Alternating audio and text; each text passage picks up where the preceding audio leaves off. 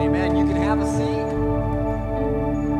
Man, I hope you're ready for a word from God. I just want to start by saying this was never the plan. Like me being a pastor, me being up here doing this was never my plan. Like at all. It wasn't on my goals. It wasn't on my New Year's resolution ever. It wasn't what I went to college originally for. But when I got saved years ago, when I surrendered my life to Jesus, something started to happen. I started to attend church on a regular basis. Not only was I attending church every week, but I started serving in the church, in the kids' ministry. So I'm attending a service, I'm serving a service, and I was just all over the church. Like if they had an event, a special event, I was there. If they were doing some sort of a leadership gathering, I was there. If there was a discipleship class, I was there. Like I think they were getting ready to start charging me rent, honestly. It was bad. Like if they would have said, you know what, tonight we want to invite you all to come clean toilets. You know what? Actually, I wouldn't have done that. I didn't love Jesus that much at that point, but I would have thought about it, maybe even prayed about it. I was just all over that. But I wasn't expecting this. One day, and I did that for 2-3 years. And one day, the church, a pastor from the church called me and said, we want to meet with you. And I'm like, well, maybe this is where they're going to start charging me rent. I didn't know. So I sit down with the guy, and he's talking to me, and he says, listen, we're launching a location across town. And we would like you to oversee that kids ministry. And I'm like, okay, that location, that sounds good because that location is closer to where I live. So I don't have to drive as far. That's awesome. And oversee kids, I mean, I'm already doing that. So you want me to do that? And he said, yeah. But he said, I'm asking you to actually come on staff. I said, wait a minute. So you want me to like come work at the church? And he's like, yeah. I said, so like you're offering me a job? And he said, yeah. I said, so like you're gonna pay me to like do what I've already been doing? He's like, yeah. And I thought to myself, I could kiss you right now. Yeah, but I didn't do that because that probably would have blew the whole deal. But I did give the right Christian response and said, let me pray about it. Even though I knew in my heart, I'm like, yes. I'm like, I'll pray about it. Let me go home and talk to my wife Jody about it. So I drive home and I get home and I'm like, Jody, this church has offered me like a job. And I had worked at my job in the business world for years. Like 15 years I'd worked there, and they kept me on through crazy times in my life. And so I had no really inkling this would happen. And I'm like, Jody, I'm going to go work for the church. Yeah, I can't wait. Pack your bags, even though we really didn't have anywhere to go. And she's like, what are you talking about? I'm like, the church offered me a job. And she's like, okay, do you know when you're going to work? I mean, probably a weekend gig. You know what your hours are? Do you know what days of the week? I said, no, I don't know any of that. She's like, well, do you have any idea what you're going to make for money? I said, no, I don't know. She's like, well, any benefits? I said, I have no idea. And she's probably thinking, because I've been known to make some rash decisions, especially at this time in my life. Jody's probably reflecting back to our honeymoon, like when we went to Cancun, and I signed us up for a 1 hour seminar because they said, Monty, if you just attend this for an hour, we'll give you $300 off this excursion. I'm like, an hour, $300? I'm in. Okay, little did I know after that 1 hour of sitting there, I would sign up for like a timeshare in Zimbabwe. I mean, it was some timeshare I signed up for, and I did. But it's really not my fault. They literally fed me mimosas like for an hour. I don't even remember signing my name. So I actually got out of that, but I did sign up for this timeshare. And I made some rash decisions. At the end of the day, though, I did take the job, and it led me to pastoring. It led me to many things, and ultimately led me to here. And I think back at that day when that church called me, and I think I didn't see that coming at all. Like that was not my agenda. That was nothing I had planned or even thought I wanted.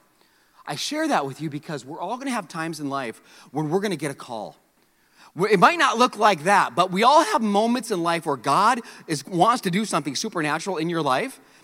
In fact, I'll tell you this, collectively, I think we're all in a sit-down conversation right now like that pastor had with me. I think 2020 collectively has been that. It's like God allowing things to get shooken up in our lives so much so that he wants to sit us down and say, listen to me, in all this craziness, in all this strife that you're facing, what if I want to do something new in your life? What if I want to do something new with your kids or in your family or in your job? What if he wants to do that? See, we all have moments in life. And what if your moment, like what if your divine appointment is today? What if God brought you thought you were coming to church just to kind of maybe check church off the list and really nothing better to do this morning? And what if God wants to intercede in such a way that it literally changes the trajectory of your life? That's what happened to a guy in Acts. Like last week, I'll tell you where we left off. In Acts 2, we're learning that the first church was, they were on fire like none other. And the last scripture I gave you last week was this. And the Lord added to their number those that were being saved. And my first thought is, how's he doing it? What is he doing? They're doing something supernatural that changed the world. And I want that for us in our family and in our life and in our church. And God shows us how. The very next verse in Acts 3:1. So if you got a Bible, you got a mobile app, go to Acts 3:1. I'm going to show you something that happened in a man's life that changed him forever. And he didn't see it coming. He thought it was just another day in the grind. Just like I thought when I got the call, that's what he thought. Boy, God had different plans, and God's got different plans for you as well. Check this out. Acts 3:1.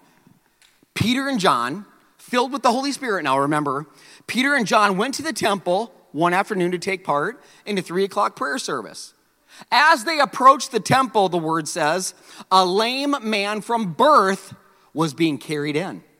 Each day, this guy was put beside the temple gate, the one called the Beautiful Gate, so he could beg from the people going into the temple. You know my first thought when I read that this week? I thought to myself, is that what the guy wanted? Like, was that the guy's choice, or was that the church's choice? I'm going to guess here. I think it was a little of both.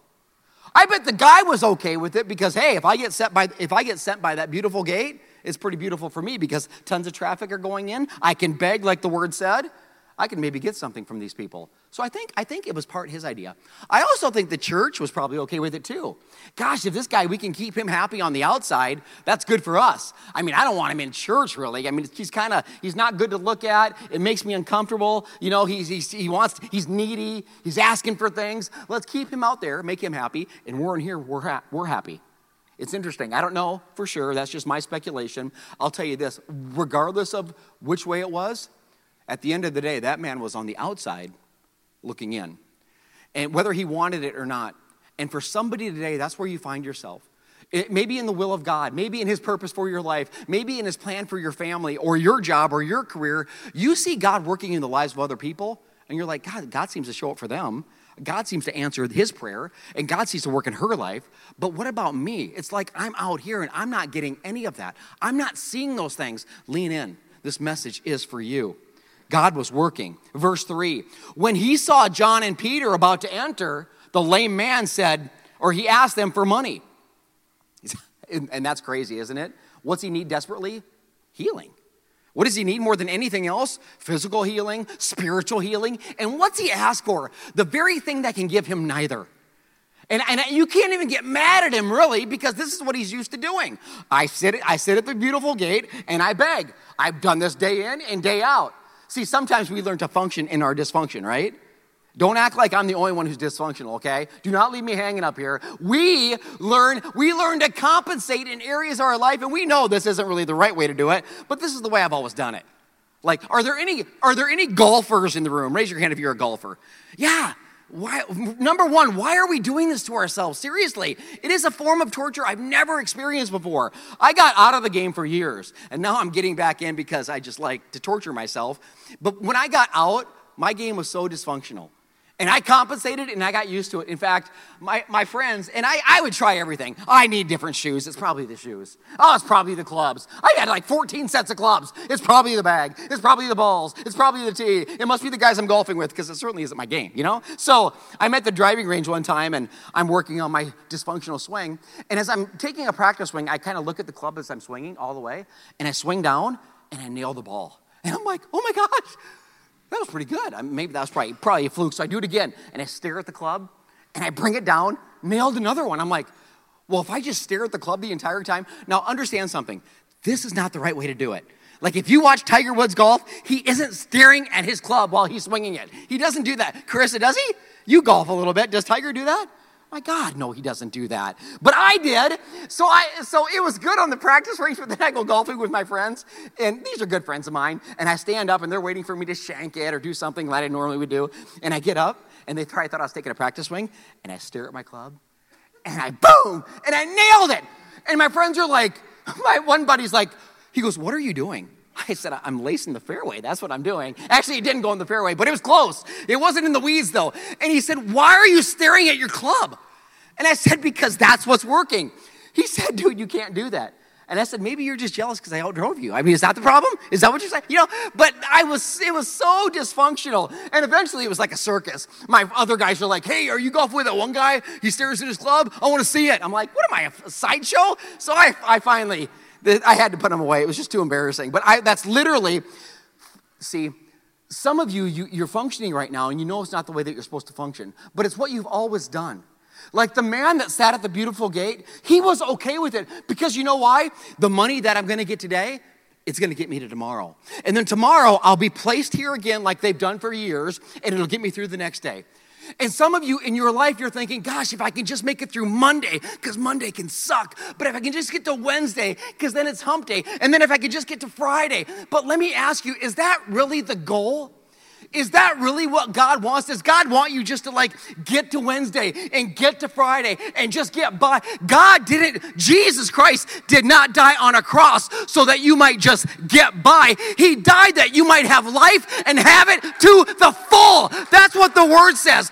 But so many of us, we will settle for less. Why would you? Don't settle. God created you for more. So this guy's on the outside. That's where we left him off. That's where he is. So he asked them for money.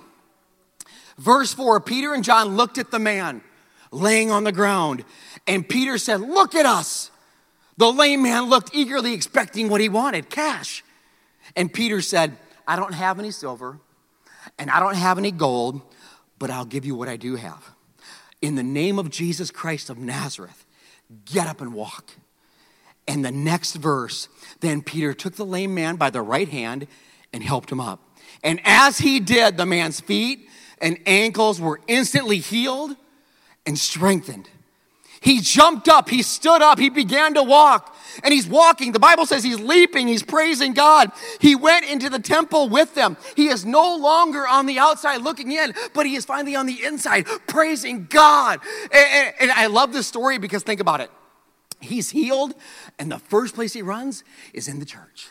It's the first place he runs. That was not my story growing up. I would run anywhere except the church. The church was not a place that I thought was fun. It was not a place where I thought I was getting anything. I thought I was getting anything out of it. It was just, that's why kids ministry, I'm telling you, it's our most important ministry at this church because I know this. If I can get your child to fall in love with Jesus and his church, and they have a positive connotation of the bride of Christ, they'll change the world. And as a parent, you'll come back too because you don't have to fight your kids for an hour getting them to go to church because they like it. It's kind of a win-win. But that was not my story.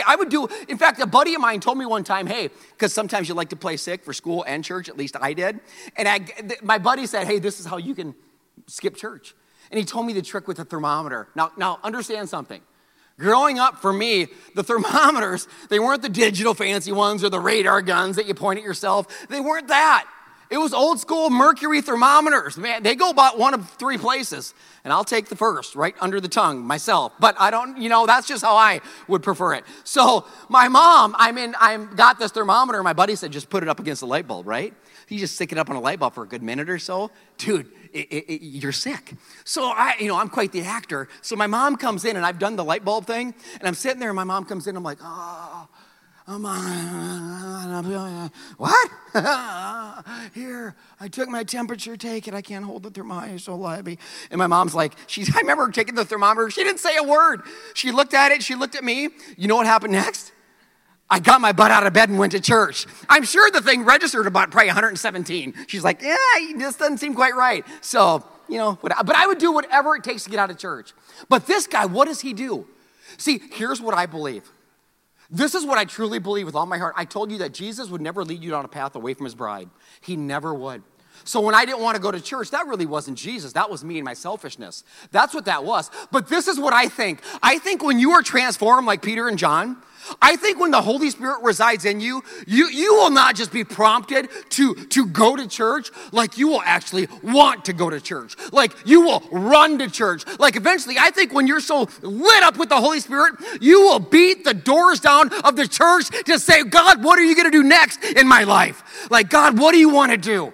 That's what he did. He was there with them. He's praising God.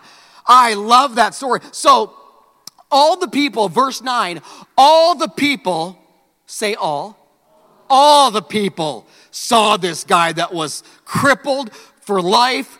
They heard him praising God.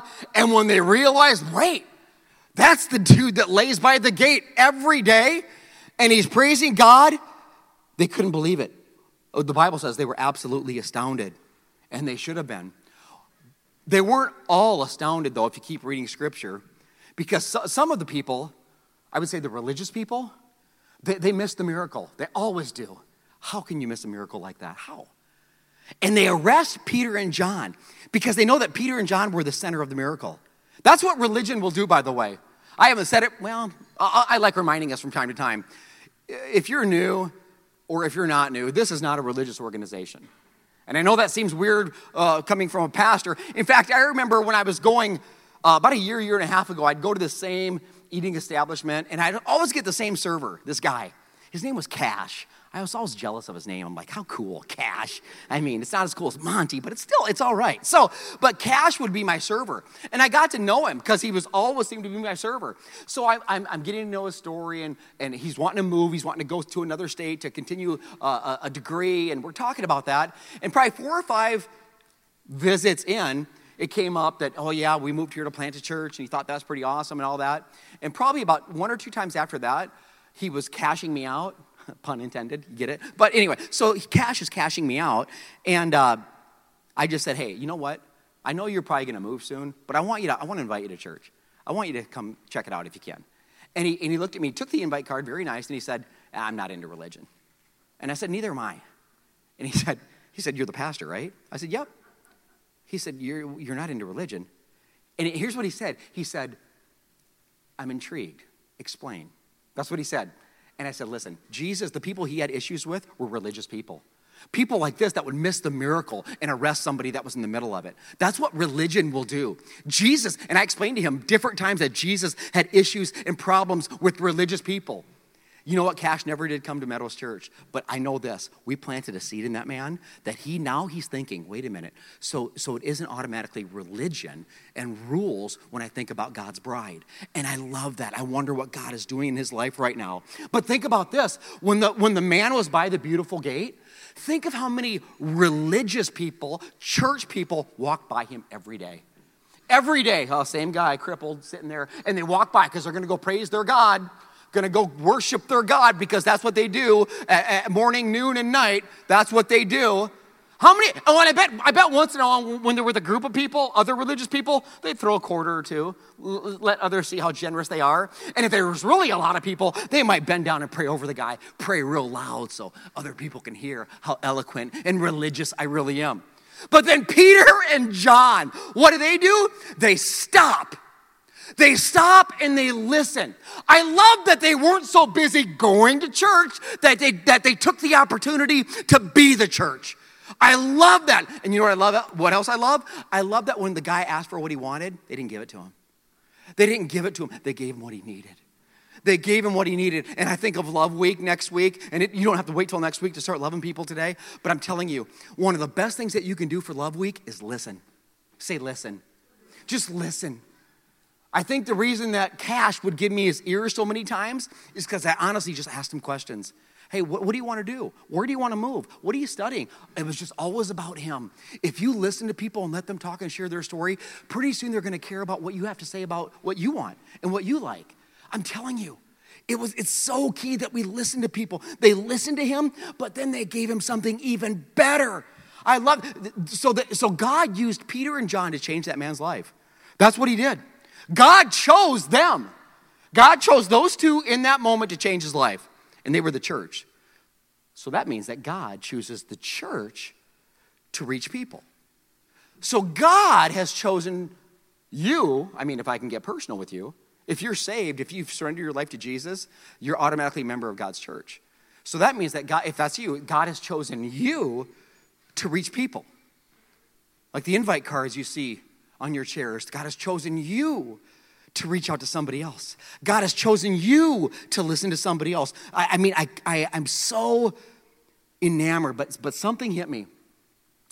Peter and John were wrecks. They were fishermen for one thing. Not only that, but Peter, he was so messed up. And John was too. But Peter, remember Peter's the same guy that Jesus Christ himself called Satan. He said, get behind me, Satan. Called him the devil. Peter would deny Jesus 3 times. Say 3. 3 times he would deny that he even knew the man. And hours earlier, he told Jesus, I would never deny you. Oh, he was messed up. But God chose him, just like God chose you. You might be thinking, I'm messed up. My life isn't together. I know I look good here maybe at church on Sunday, but if you knew what I thought about on Monday, and if you knew what I was doing on Tuesday, I tell people, if you knew what I thought every day, you might run from this church. I mean, honestly, we think some crazy things, but at the end of the day, we're all not okay in some way. We always say it's okay to not be okay. God chose you. God didn't choose religious people. God didn't choose qualified people. He didn't choose upstanding people. He didn't choose Bible verse memorizing people. But no, he chose messed up, screwed up, unqualified people to reach other messed up, screwed up, unqualified people. So I'm going to say it again for the people in the back. We're not a religious organization. We are a Holy Spirit-led movement of God. Messed up people, reaching messed up people. I'm probably the most messed up person in the room. I believe it with all my heart. So, God always shows me some things that I've never seen before. I shouldn't be surprised, and neither should you. The Word of God is living and active, changing and moving as you change and move it. Well, it doesn't change, but our perception of it does. I'm going to show you something that just, let me ask you a question. Do you remember when Peter said to the lame man in the scripture that we already looked at, Peter said, I don't have any silver and I don't have any gold, but I'll give you what I do have. And remember what Peter said? He said, in the name of Jesus Christ of Nazareth, get up and walk. That's what he told him. Get up and walk. What happened next? Yeah. He got up and walked. Actually, that's not what happened next. It's not. It does happen. That isn't what happened next. Did you miss it? I have. I'll show you the verse that happened next. Peter says that, and then verse 7. Then Peter took the man by the hand, and he helped him. And as Peter helped him, the man's hands and feet were instantly healed and strengthened. So the miracle actually happened in the process of the church helping. This is so Pastor, what you're saying is miracles happen through the church? Absolutely. Absolutely. In fact, for your notes, write it down. Miracles happen when the church takes action. His legs didn't get healed until Peter bent down and grabbed his hand. Peter starts helping, and they're like, oh my gosh, the more that you help me, my ankles, my feet, I can walk, I can leap, I can jump. So it was Peter. It wasn't Peter's power, don't get me wrong, it was Jesus. You know what I thought about when I read that and God showed that to me, just like he's showing it to you? Here's what I thought about. I thought about that almost the exact same miracle that happened in John 5. You probably might be familiar with it. It's when Jesus is involved.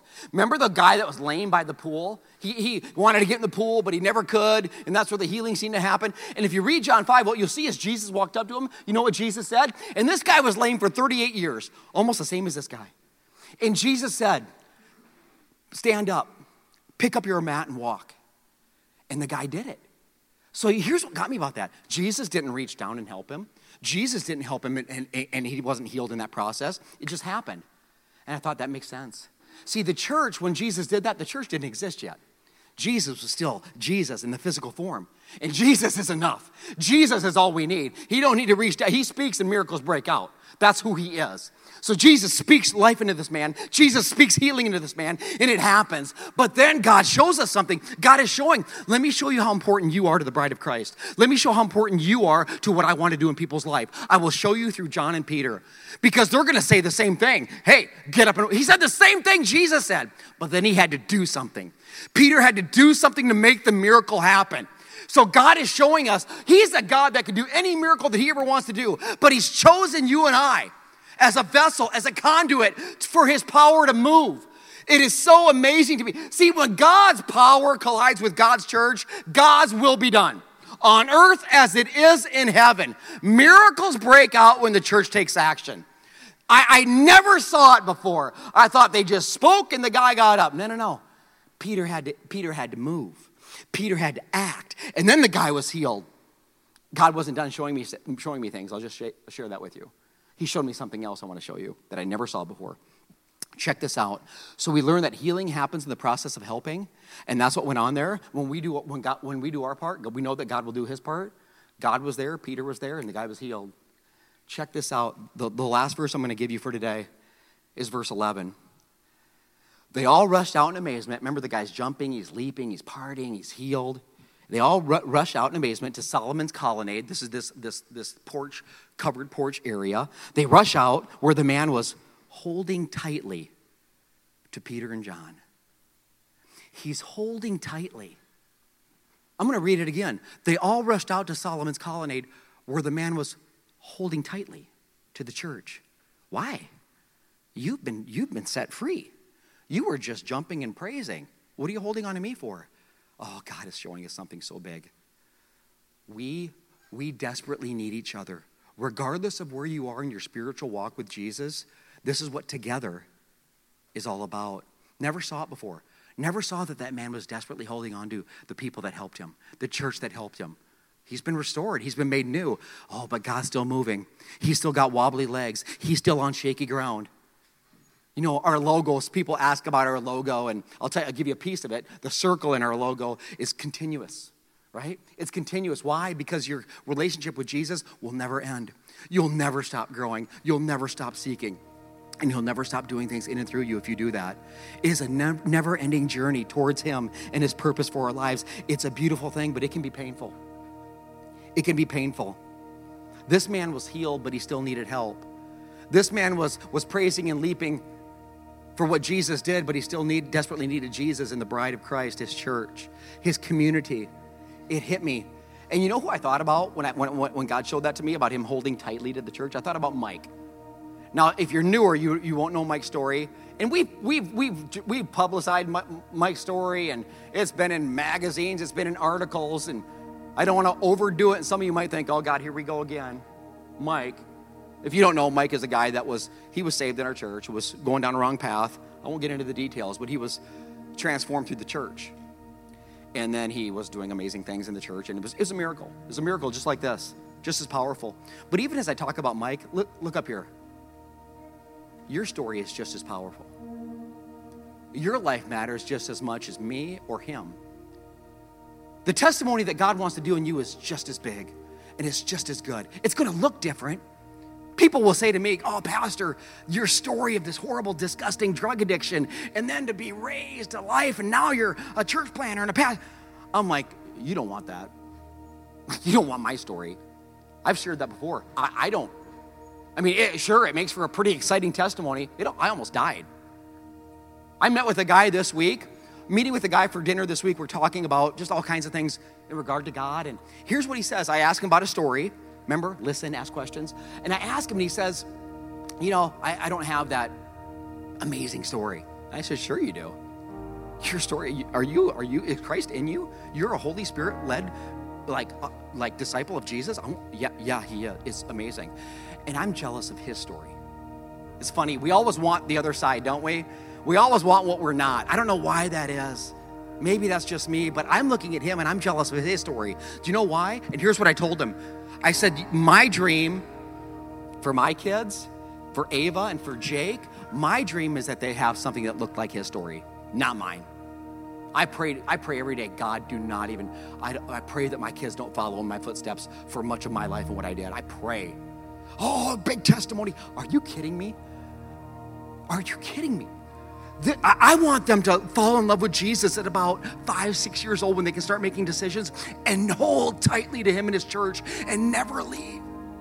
I don't want them to stray. I don't want them to go, off on to do their own, and I'm going to fall away and then I'm going to come back. I know people that have fallen away and are dead. People that are in hell.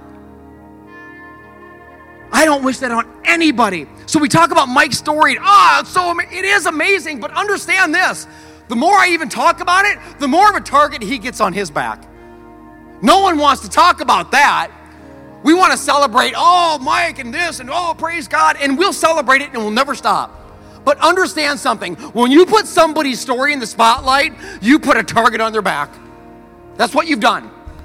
So I always tell people when we ever do a testimony of people in a changed life, I just tell them straight up, be ready. I'm not kidding. See, I know the battle isn't anything I see. And neither is yours. And neither was his. So check this out while we celebrate. Mike has been saved. Mike has brought people to church. They've gotten saved. His daughter has come. She got saved. Mike got baptized. She got baptized. And you already know. So what about the other side?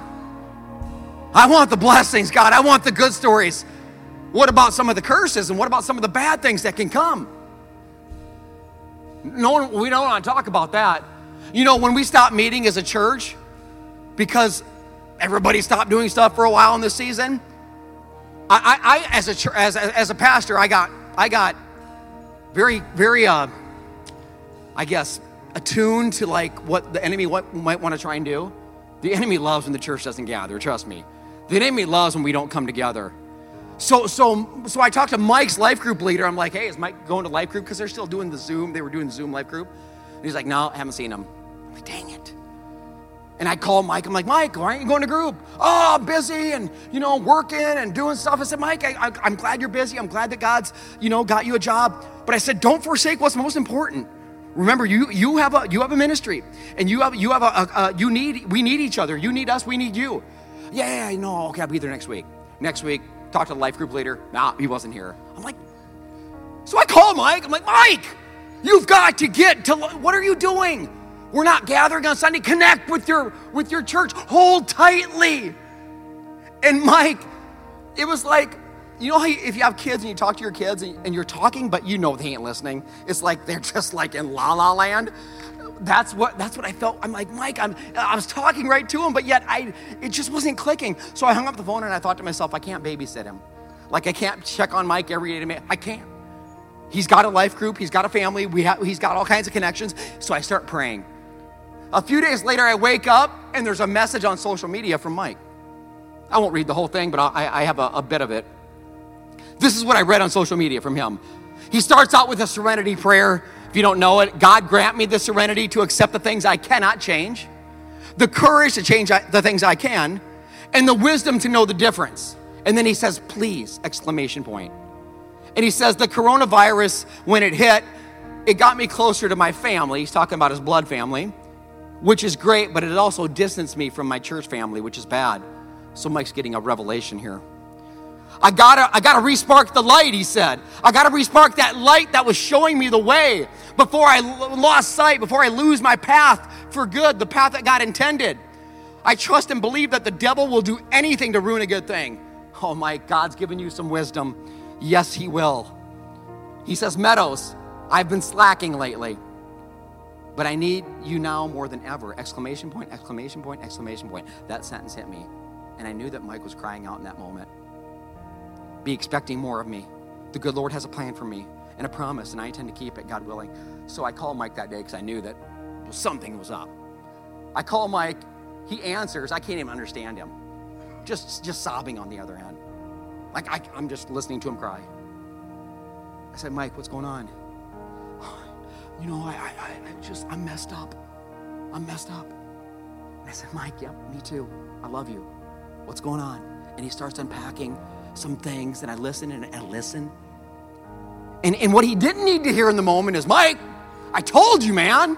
I told you needed your church. I told you needed your life. I told you. You think I needed to tell him that? I think he pretty much knew. In fact, here's what he said. He said, I put it in quotes if I can find it. It was, you were right. He said, you were right. And I didn't say anything, but I thought to myself, yeah, I know. The enemy will not relent. He will come after you and like a sheep away from the fold, and the lion comes to kill, steal, and destroy. He will rip you to shreds. I don't care what your testimony is. And the bigger the testimony, the bigger the target. But Mike knew it, and he cried out about it. And I thought to myself, and I told him about the target. And some of you might hear that because I'm telling you, spiritual warfare is a very real thing. The armor of God in Ephesians, Paul's writing to Christians. Armor up, grab your shield, grab your sword, grab your shoes, grab your helmet. He ain't writing to non-believers. If you're not saved, you don't have to worry a lot about spiritual warfare. You don't. Because you're honestly, and I don't mean this in a bad way, but you're not a threat to the enemy. But when you're a threat, And you might be thinking, I don't want no target on my back. I don't want no bullet. I don't want to be in the crosshairs. This is what I would tell you. There's a remedy for that, okay? Don't do anything big for God. Don't seek his will. Don't get bold about your faith. Blend in with the crowd. Blend in with mediocrity. Don't share your faith. Don't invite people to church. Don't participate in Love Week. Don't connect to the body of Christ the whole time. You do that, you won't have to worry a ton about spiritual warfare. But this is what I believe. I don't believe you want that. I don't believe you stepped in here or you clicked online because you want that. I think you know deep down that you were created for more. I think you believe in the miracles of God. I think you want God to move in you, and you want God to move through you. And I would say, if that is you, grab your shield and grab your sword and let's go, because miracles happen when the church takes action. Give him some praise. Oh, on this rock, I'll build my church, and the gates of hell will not prevail. God, we need you. You're showing us. You've called us to be your church to reach your people. Miracles break out through us by your power. Somebody walked in here in desperate need of a miracle. You already know who you are. God is ministering a word to your heart right now. And in a minute, you're going to have an opportunity to pray with us. And you'll be able to do it up here. You'll be able to do it in the back in the prayer room right back there, wherever, whatever's comfortable for you. I just want to say something. After Peter and John were arrested, they were so insane with their faith, so crazy, that the religious people, they're like, by what power, whose name have you even done this? Like they couldn't dispute that the lame man was healed because the lame man was right there healed. You can't dispute a changed life. We can debate scripture and theology all day long while people die and go to hell, but you can't dispute a changed life. You cannot do it. Peter said he was healed by the power in the name of Jesus Christ of Nazareth. Peter knew it wasn't him. God used Peter, but never forget the power is coming from the source. It's way bigger than any of us. But I want that power in me, and I believe you want it in you. And the way that Peter and John had the power, well, they surrendered their life to it. They gave everything to it. And the Holy Spirit, you learned that last week if you were here, and if you weren't, I'll tell you what, when they surrendered to the will of God and to Jesus, and they believed in Jesus, and they believed. They saw him dead and then alive. They believed. And it changed them. And the Holy Spirit entered them, and that's why they were able to do what they did and stand up. These people could kill them for what they did. They didn't care because they knew when this life ends, well, life begins. That's what I tell people when people freak out about what's going on in our world. And listen to me, I pray about the fires on the West Coast. I pray about reflecting on 9/11 like we did this week. I pray for the families that have lost people. But understand, those aren't my deepest prayer. My deepest prayers goes to the spiritual realm. And I pray, God, I pray that those people, I pray that they knew your son, Jesus Christ. Because I know something. This isn't my home, and it's not yours either. And our life begins when this life ends. I'm just going to be straight with you. Way too temporal. And I will pray for God's will to be done in what's going on in the world. But understand something. The biggest prayer that we need is in our heart. God, who am I praying for? Who am I praying to? God, I pray that somebody would take a step today, that you would just surrender everything to Jesus. It might be that 2% that you've held on to, that addiction, those lies, that secret, that dysfunction, and you're going to give it to him. That's what I want. That's your next step, is to give everything to him. You're on the outside looking in, and you want to be on the inside where the blessings are, where the miracles are, where all that power is available, and it can happen today. If you're watching online, this is for you as well. And I'm going to pray a prayer. You pray it in your heart. But it's the gospel of Jesus Christ. And I'm telling you something. I pray it never gets old. I pray you never sit there and think, oh, God, here we go. Give your life to Christ. I will never shut up about the goodness of God and the gospel of Jesus Christ ever. Because that is the number one thing that we need in our lives. And it gives you a target, but it gives you a purpose. I'll take the purpose over the target any day. If you need to surrender something to Jesus, this prayer is for you. God, I thank you so much for your power and your presence in this place today. I thank you for what you're doing in and through the Word of God, that we learn that miracles break out through us. It ain't our power, but it's certainly your power working and moving through us. God, I'm praying for the individual person right now, and they know who they are online. They know who they are in the room, and they need to let everything go. And their action item, God, after they just surrender everything in this moment, is to let us pray for them. Whether it's up front or in the back, I don't care. Or whether it's online. God, we surrender everything to you today. We want that Holy Spirit power. We want to hold tightly to the beautiful bride of Christ. It's messy, it's screwed up, but it's your beautiful bride, and we need it in our lives. God, I thank you so much for Mike allowing me to continually share his testimony. We even talked about it. God, he knew this will just make the target bigger. And I just pray for his protection and his healing, God. And I pray that you continually use us as the church as a barrier against the enemy, and that he armors up with God. And like everybody else, I pray people choose you today, Father. They choose your Son, Jesus Christ, the name above every name. What a beautiful name. Didn't we just sing that, Father? What a beautiful, the name of Jesus. How are you healed, sir? How are you healed, lame man? Well, you were healed in the name of Jesus Christ of Nazareth. There's power in that. God, I pray for surrender. I pray people will have decisions on cards that say, I'm surrendering everything. I pray that people online are texting, I choose Jesus to 474747. This isn't just something we do at the end of the service. This is why we do service. It all leads up to one thing, the resurrection of Jesus Christ, and it is real. He was dead, and now he's alive. That means there's power in him, and that same power that was in him is available to us, and it saves us, not only from hell, but it saves us from so many things, even in this world, God. But we know that we're in a battle, so we give it to you. I pray that people will do what the Holy Spirit is telling them to do. In Jesus' name, I pray, and everybody says, amen. Hey, thanks so much for watching today, but don't stop there. We want to invite you to be part of our Meadows family. Follow us on Facebook and Instagram. Subscribe to our Meadows YouTube channel. That way you don't miss a single video, update, or message. And not only that, share this message with a friend. I encourage you. So many people are looking for hope and encouragement, and you and I have the ability to bring it to them. So again, thanks for watching, and God bless you.